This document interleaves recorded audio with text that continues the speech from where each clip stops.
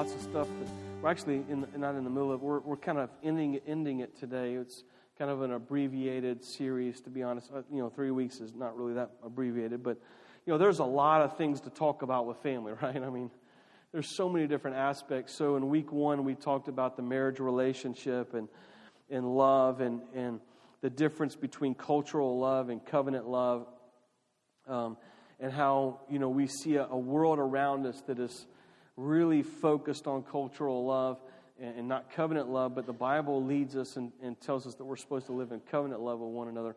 Last week we talked about raising children and the two things that all kids need. They need love and limits, so they need to know that they are loved no matter what they do or where they go or what happens. No matter that they are always going to be loved, and they also need limits. They need to know that there are limits in this world. They need to know that you can't just do. I think I was quoting some psychologist that says that kids, when they are born, they have 2 questions that need to be emphatically answered by parents. And the first one is, am I loved? And the second one, can I get what I want? So, right? So in the real world, whether you are raised right or not, you will find out quickly that you can't always get what you want, right? It's just the way it goes. So unfortunately, we have a lot of kids that are being raised where we give them whatever they want whenever they want, as long as they, if they cry hard enough or they throw a big enough temper tantrum or whatever, that we will eventually buckle and give into it. All right, so love and limits is important. I will tell you this, that if you missed last week, it's really unfortunate because we had some technical difficulty and did not get the service recorded. So that's in the wind now. It's gone. So you can have my notes, though, if you really want it. So, all right. And family is kind of one of those things that's it's kind of really difficult to talk about because there's so many different variations of family, right? There are your traditional family. There's single divorce. There's married. There's kids. There's no kids. There's someone else's kids. There's foster kids, adopted kids, mixed families, remarriages, remarried people that have other kids from other. So, there's so many different variations when we talk about family and what those things kind of look like. But there are 2 things about family that we all have in common. 2 things about family that we all have in common. Number 1 is that you can't choose your family. So nobody in here, you never get to choose your family. So you can choose like the relationship you're in. So you can choose your spouse and stuff. So you can make that choice. But you don't get the choice of who your parents are. You don't get the choice of who your siblings are, or any of those kinds of things. And if you're in like a mixed marriage relationship where there's kids coming from multiple relationships, you don't even get to choose those. Somebody else kind of chooses those for you. So you don't get to choose your family. And the second thing is, no one you are related to is as smart as you are. Isn't that the truth, right? I mean, it's just the truth. All right? No one you are related to is as smart as you are. And I know I feel that way sometimes too. Now, it probably is greatly determined by what we're talking about.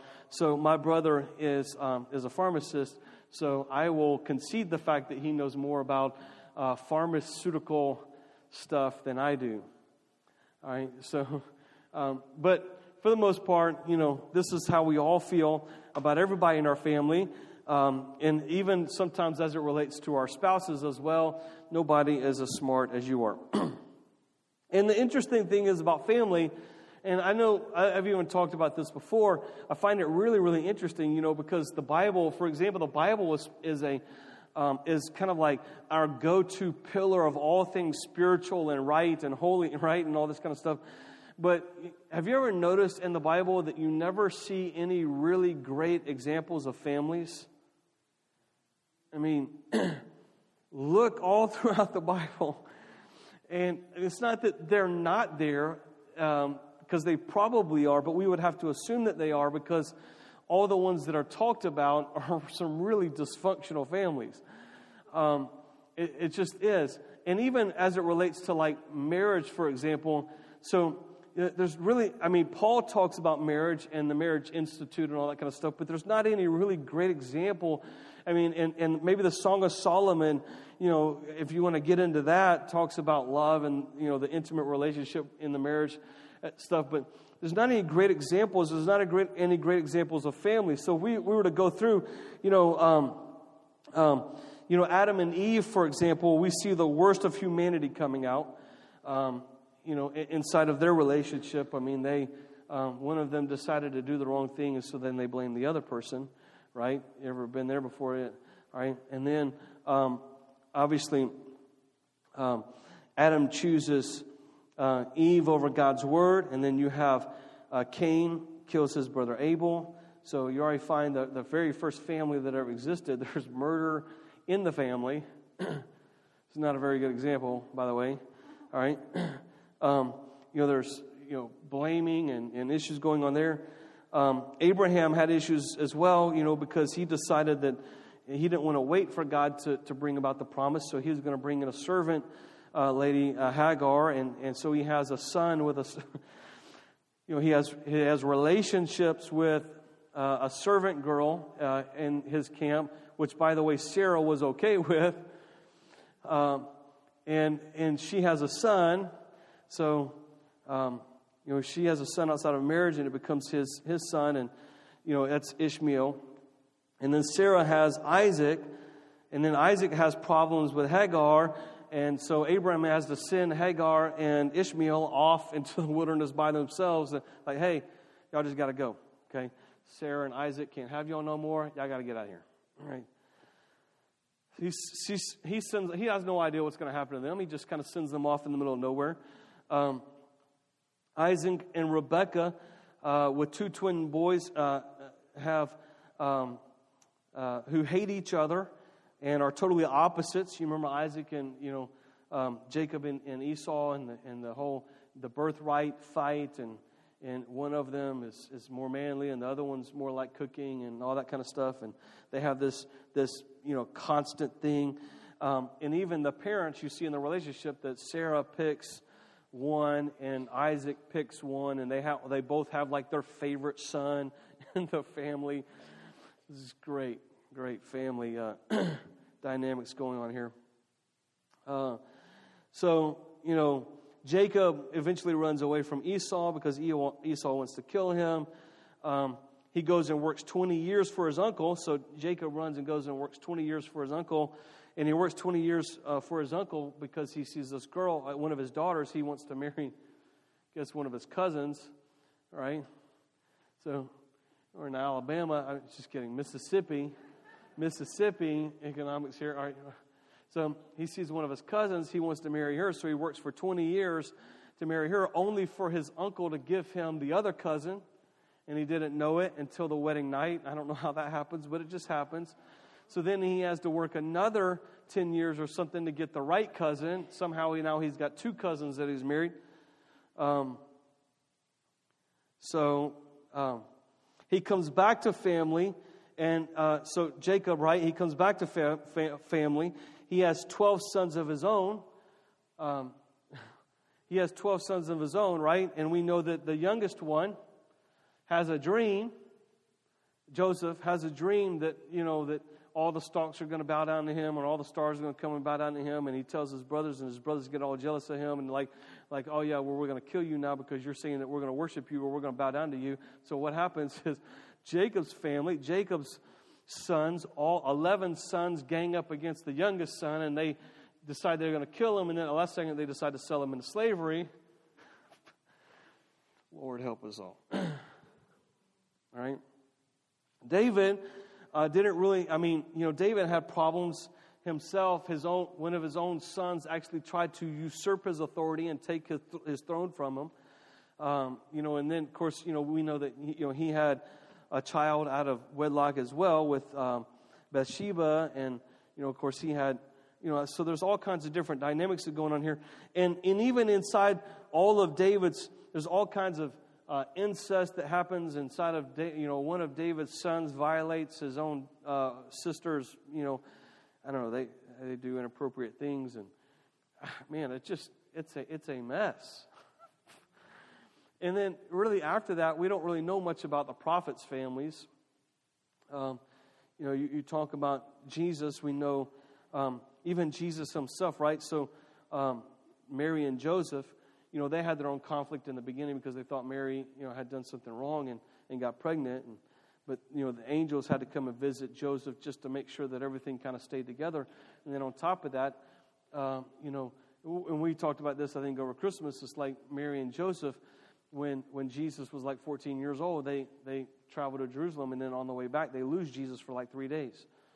So they're incredible parents here who somehow managed to lose Joseph for 3 days, and it was like on the third day, then they finally started to realize, like, hey, like, where's Jesus at? We're like 30 minutes, like, where's that child at? You're a bad parent if you lose your child for like 30 minutes, right? Jesus' parents lost him for 3 days. And then, of course, we don't know much about, the disciples' families and stuff. We know that some of them had families. Peter, we know Peter had a wife and some of these other guys, as well. But there's just not a whole lot talked about them. And even Paul, who wrote, 2/3 of the New Testament, he doesn't talk a whole lot about his family, if he had a family. I think that a lot of times you can get the idea that maybe he wasn't married based upon some things that he said in 1 Corinthians, about marriage and kind of, living that kind of life where you're not married and stuff. So there's just not a whole lot there. And so, when you talk about family, here's the thing about family. That whole statement, it's always the ones closest to you that hurt you the most, right? Well, the reason is because they're close to you, right? So there's always going to be conflict inside of a family relationship. Anytime there are two people living together, and that's all it takes really is just two. Unless you have multiple personality disorder, I doubt you living by yourself, there's going to be much conflict. Like, hey, I told you, it's just going back and forth between your personalities. So if you're living with a couple people, then there's going to be conflict, and it doesn't really matter. Like I remember when I was in Master's Commission, I lived with about 7 other guys in the same house, and guess what? We were a bunch of dudes just hanging out, having fun, and and there was still conflict, right? There were still moments where people, right? So, just because you have a marriage relationship and you join together and said, we're all going to live happily ever after, just understand it's just not going to be happily ever after, all right? That there's just going to be moments that there's going to be conflict, not only in the marriage relationship, there's going to be conflict amongst, Lord, if you got 2 kids, you just know, like, these kids, I'm going to put them out. They keep fighting with each other. I'm putting them out. I'm not dealing with this no more. Y'all out of here, right? So you just know that there's going to be conflict. There's going to be conflict between you and the kids, all this kind of stuff, right? And when you win an argument at home, you really don't win anything, right? Because it's not like it makes it better. Like, yeah, I'm right. Yeah, it's not like, oh, okay, great, awesome. It's so cool that you got it right. That doesn't happen, right? So you don't really win any. And then there's all different kinds of people in the family, right? You have your screamers, and they're screaming loud, and they're really quick to let you have it, And then they want to patch it all up when it's over, after it's been over for a while. And then you have, the quiet, passionless people. They're like, they give you the silent treatment. I'm just not talking anymore. All right? They need space and to kind of work through some of their stuff. I heard a story one time. There was this husband who was kind of a real passionless guy. He was just a real easygoing, passionless guy, just whatever. His wife finally got him to go to some counseling with her to help him get some of the passion back in a relationship. Like, we're going to have to kickstart some of this passion in this relationship.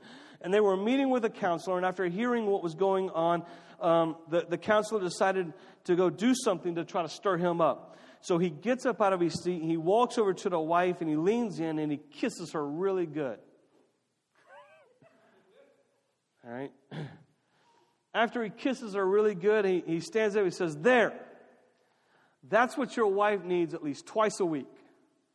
And he says, okay, we can bring her in for that twice a week.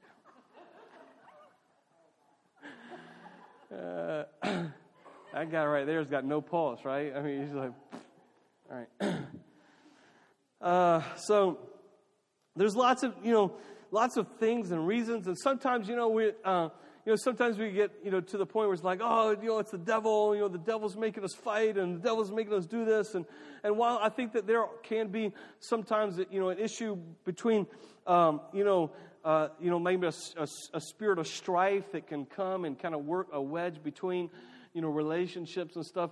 It's not always the devil, and that's kind of what we're going to talk about and really look into this morning. As a matter of fact, there was this guy I heard about one time that ran into the devil one day, and the devil asked him, because he just kind of, was like, oh, there's the devil, right? And so the devil asked him, he says, aren't you afraid of me? And he says, no, I'm not scared of you. And the devil says, why are you scared of me? He said, because I'm married to your sister.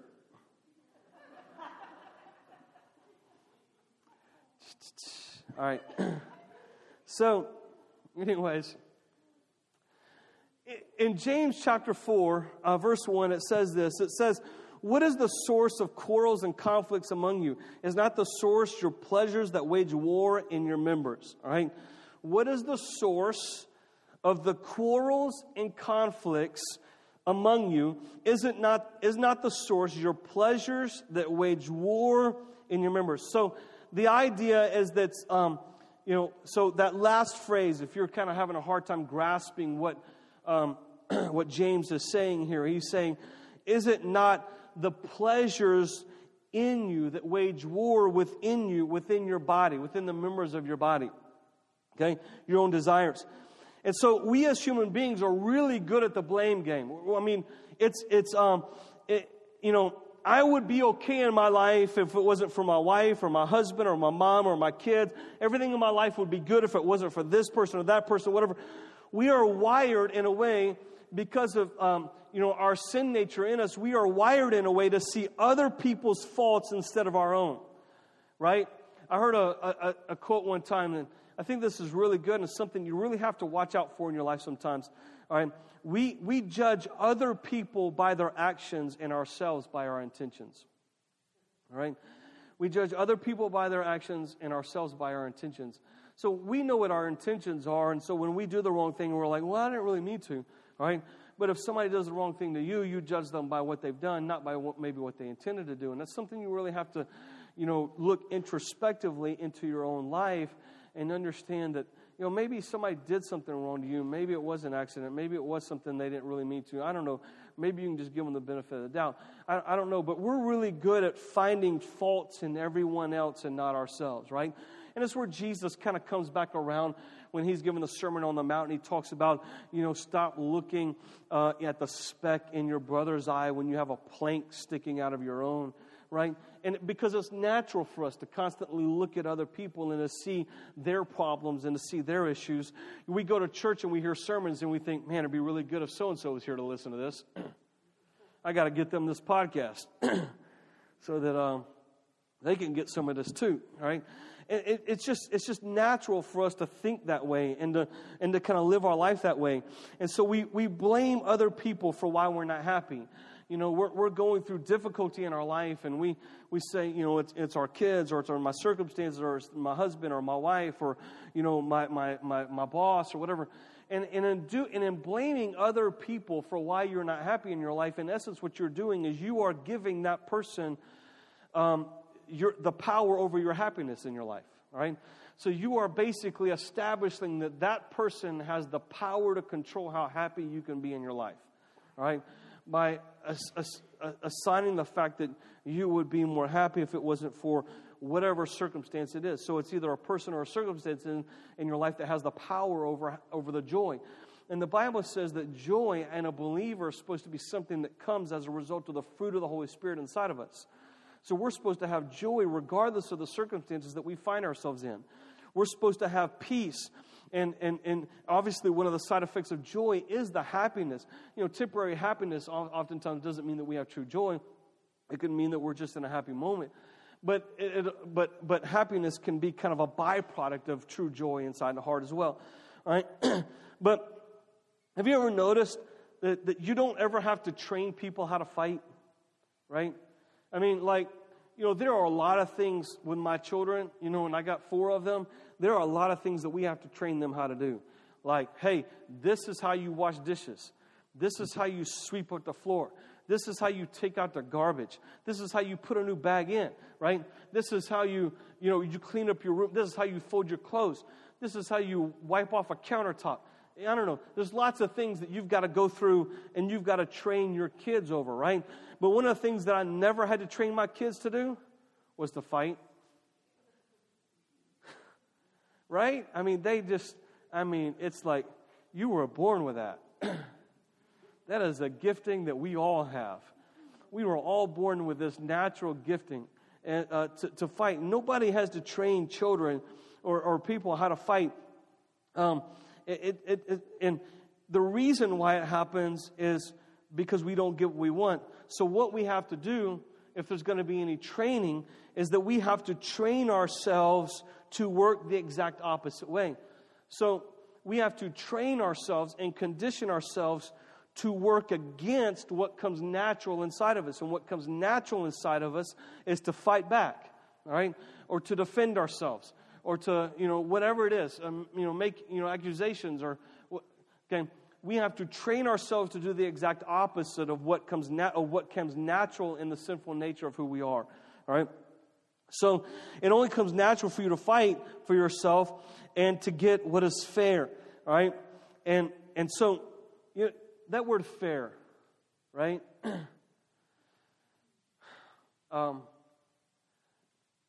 My younger son, who's not in here right now, so I can talk about him, but I would talk about him even if he wasn't here. It's kind of the side effects of being a pastor's offspring. He has this heightened awareness of fair, right? And it's been more than probably any of my other kids that talk about this. He is the fair police, right? There have been times that he has gotten in trouble for things because he was trying to help somebody else out because what they were going through just wasn't fair. All right, so I promise it's like the vast majority of the time that we have issues with him is because he thinks that what's going on is not fair. And most of it has to do with him, all right? But it's just always about fair. So, we had to have this. Have you ever noticed in raising children that it really takes, that repetition is the key? And when I say repetition, I'm not talking about 4 or 5 times. I'm talking about like 400, 500 times, right? Over and over again. And then one day the light clicks. You're like, oh, thanks. Okay, finally, all right? I think that most of the lights probably don't click until they have their own kids. And they're like, okay, now I get it. I understand, right? So, I used to tell him all the time, I said, son, stop talking to me about fair. There hadn't been fair in this world since the Garden of Eden, okay? There's nothing in this world that is fair, all right? Life ain't supposed to be fair. It ain't about what is fair, all right? If you think life is supposed to be fair, you're living in a fairy tale, all right? That's where fair is, in a fairy tale. And fairy tales aren't real life, all right? And the interesting thing about fair is this, that fair only matters when you don't get what you want. The vast majority of the time, the reason why we cry foul over what is fair is because we're not getting what we want. So most of the time, I don't ever hear any of my kids say, Dad, it's not fair that you're making her do the dishes today. Like Peyton comes to me and says, Dad, it's just not fair that you're making Jesslyn do the dishes twice, in a row. And he don't care. She'll be crying fair. This ain't fair. Well, you have somebody else do it. It ain't fair. Right? It ain't fair because you're having to do something you don't want to do and you're not getting what you want. Right? And that's how it works for all of us in our life most of the time as well, is that we're crying fair. Most of the time we cry fair is because we're not getting what it is that we want. And so we come out with this, it ain't fair. There ain't no such thing as fair. All right, remember, so James said that where do these quarrels and fights come from? Don't they come from your desires that battle within you? And this desire in us is to get what we want. So our desire spills out to get our desire to get what we want spills out onto other people. And so the primary source of conflict comes from within us because we can't get what we want. The primary source of conflict that comes within us, the source of conflict comes within us because we don't get what we want. I don't get what I want. All right?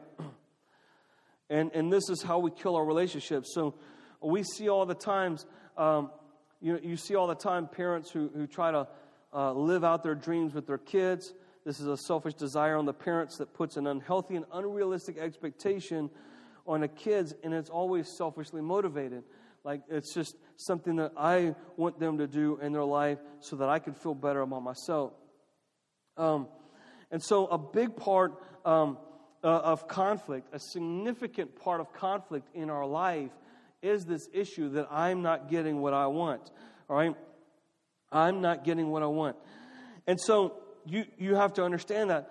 And what happens is if you will, next time you get in an argument or next time you get in a conflict, if you will take a second and think about what's going on, you will recognize the selfish nature that's even happening inside of you.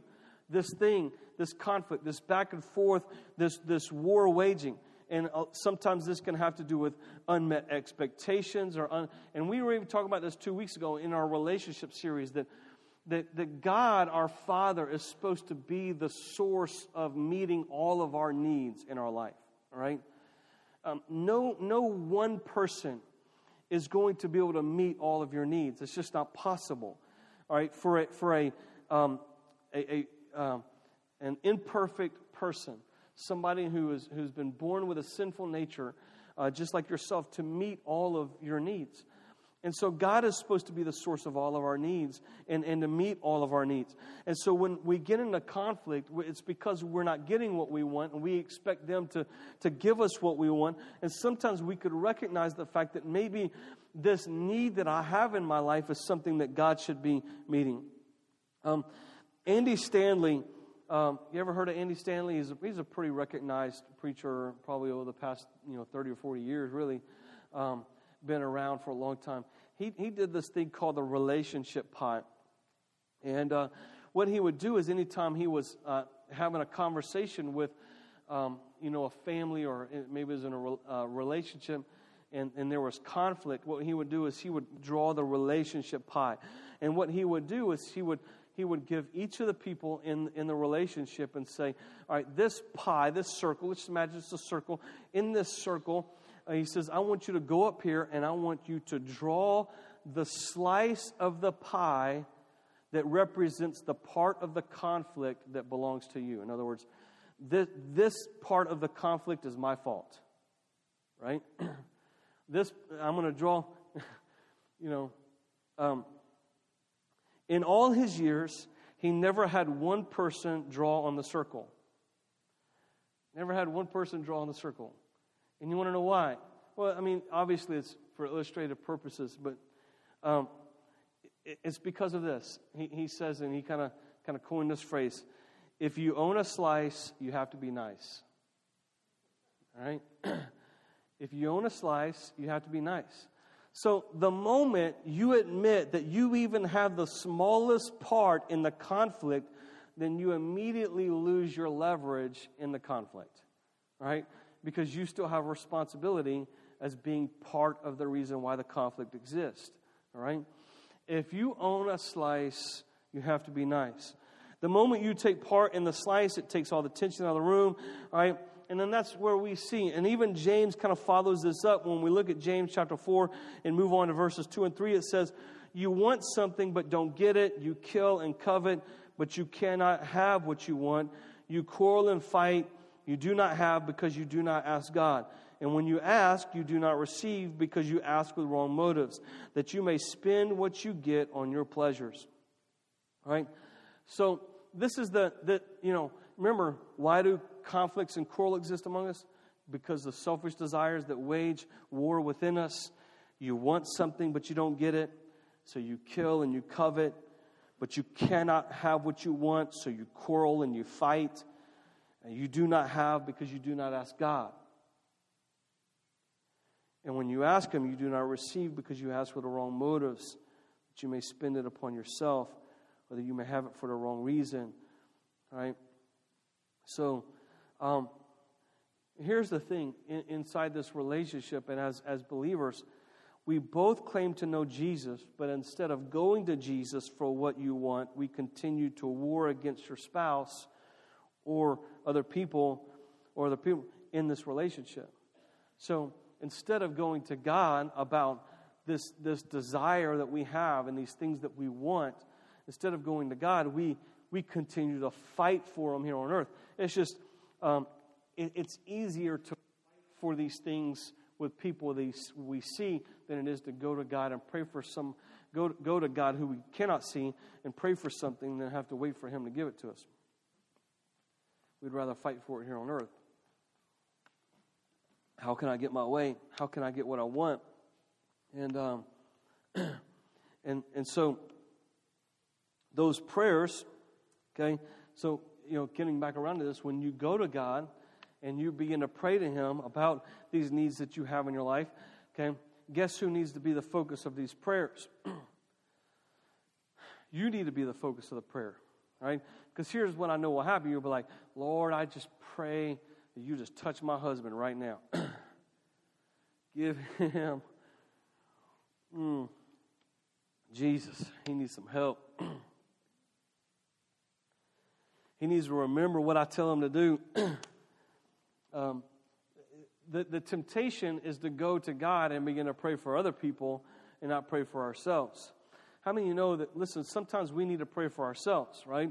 So, for example, like David said, search me, O God, and see if there be any wicked way in me. Okay? It's one of the things that we can go to God and say, God, I want you to search me, search my heart, test me and try me and know me. Look within me, look within my life, and see if there be any wicked way in me. Shine your light upon any darkness that exists inside of my heart so that I can walk in pure light before you. All right? There's nothing wrong with going. I used to hear people say that it was sinful to pray to pray about yourself in prayer all the time. Well, it depends on how you're praying. If you're like, Lord, just give me a 3-story house, and a really nice job so I can make lots of money and I can have a Lamborghini, and you go on and on, right?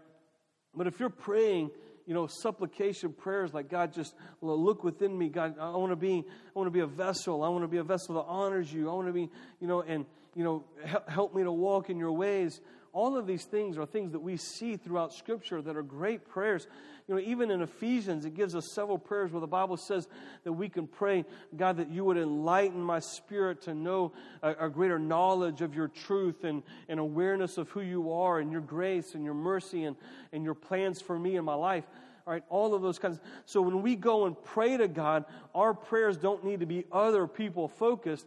I mean, you can pray for that other person, all right? Certainly, you want to pray for your kids. You want to pray for your spouse. That's not what I'm saying.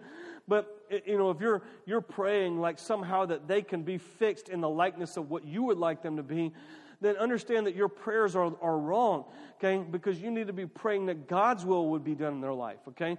So that your children would chase after God in the way, in the manner that God created them to be.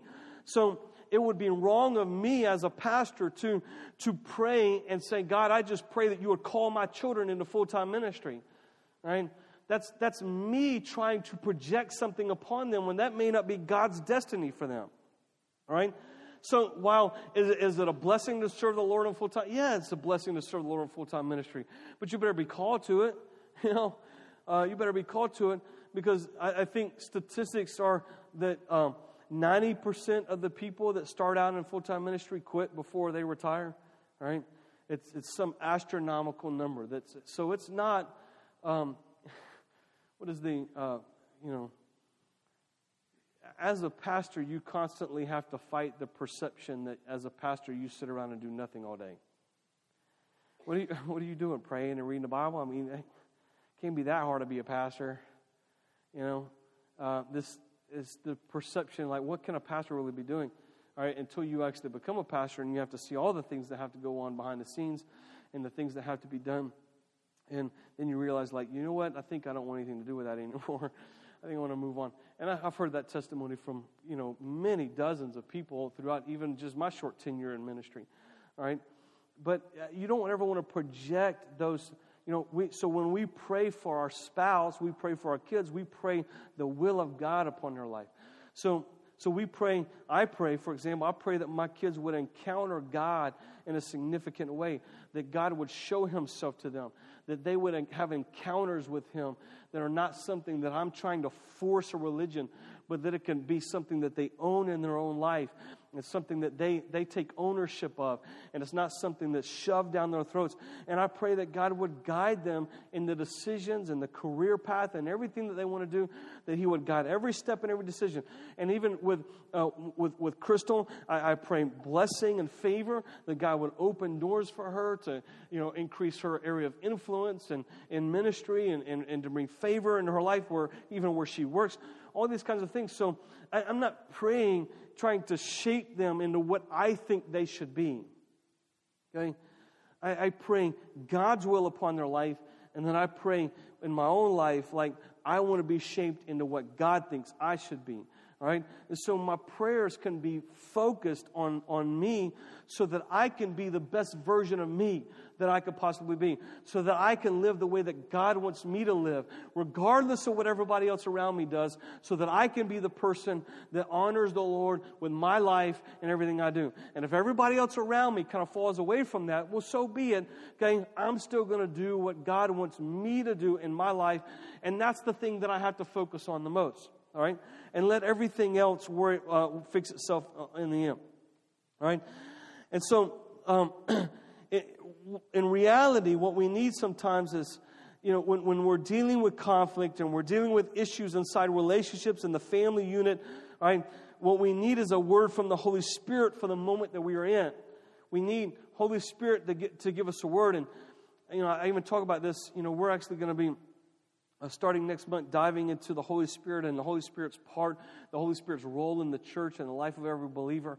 And I think it's going to be really good. There's not a whole lot of conversation that the church has about the Holy Spirit, right?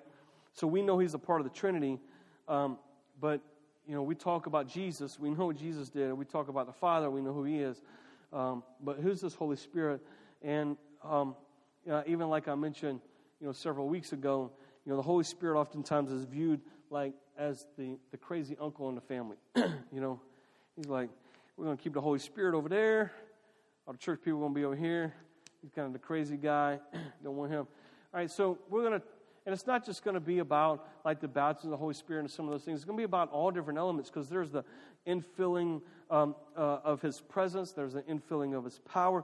Lots of stuff. But when we're dealing with conflict in our life, we're supposed to have, one of the biggest things in our life is to get a word from God, to get a word from the Holy Spirit about the moment that we are in, how we can handle that moment, how we can address that moment, how we can act.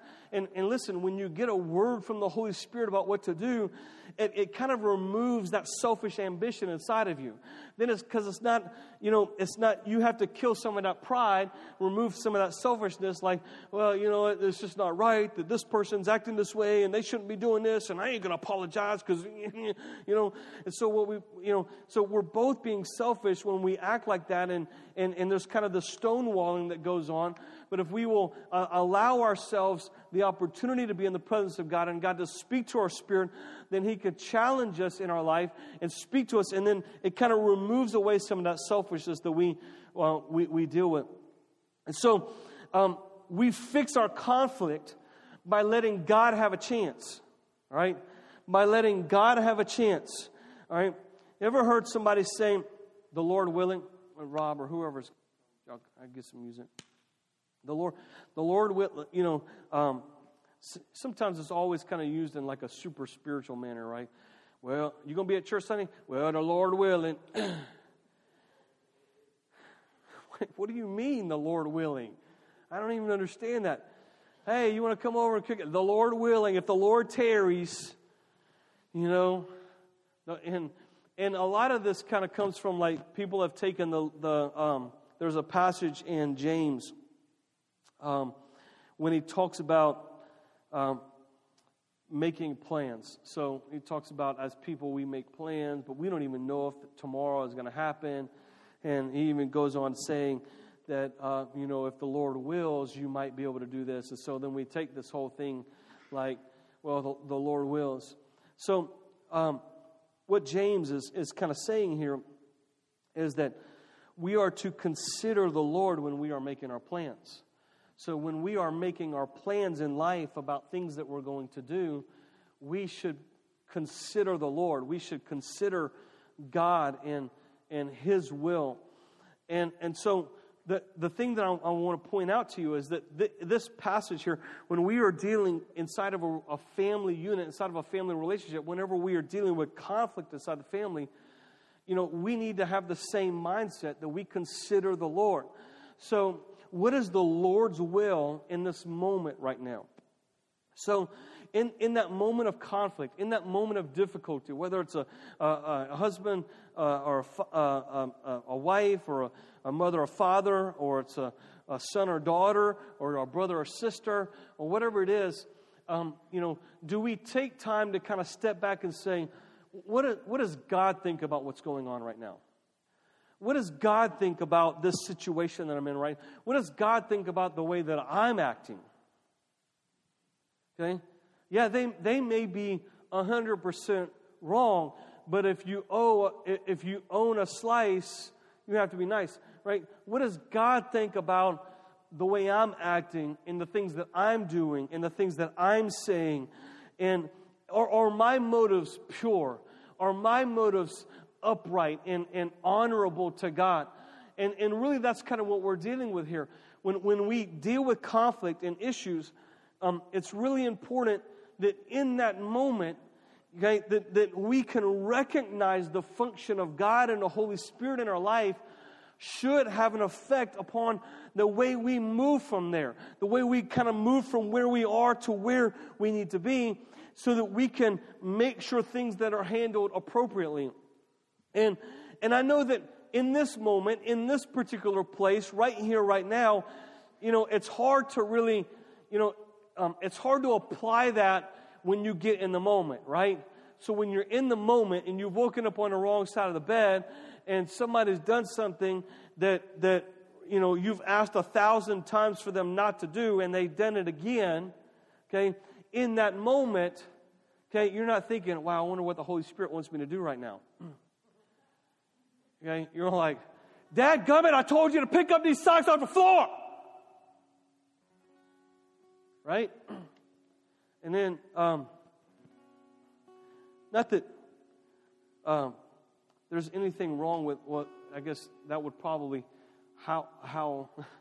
see here, that being, what I just said being said to your kids may not be that big of a stretch, but if you say something like that to maybe your spouse or somebody else, then maybe, you're treating that spouse like a child or something like that, right?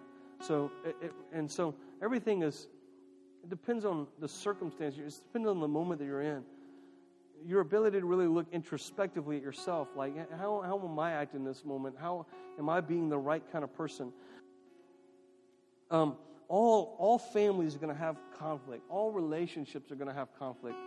I think even, probably several years ago, I even did a sermon on marriages, that all couples fight, but healthy couples fight fair.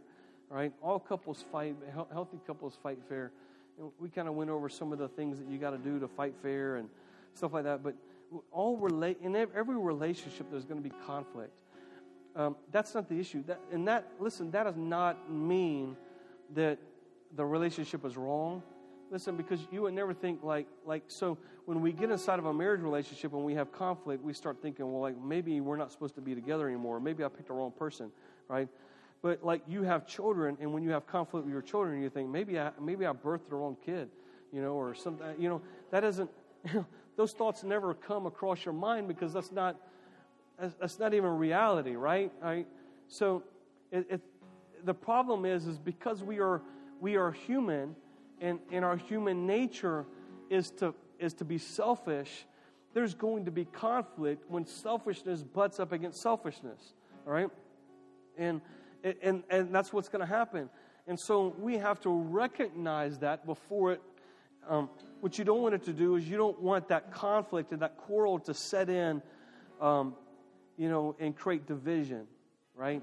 Because division is something that becomes kind of like fruit of conflict if you allow it.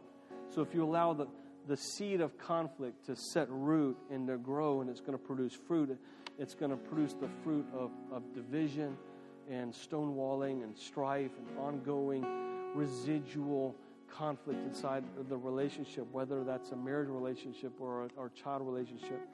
And so my word to you this morning is, find a way to bring God into the process. How can I bring the Holy Spirit? How can I bring God into this process right now? How can I change the way I maybe react in a moment so that it can honor the Lord a little bit better than the way it has in the past? All right, will you stand to your feet today?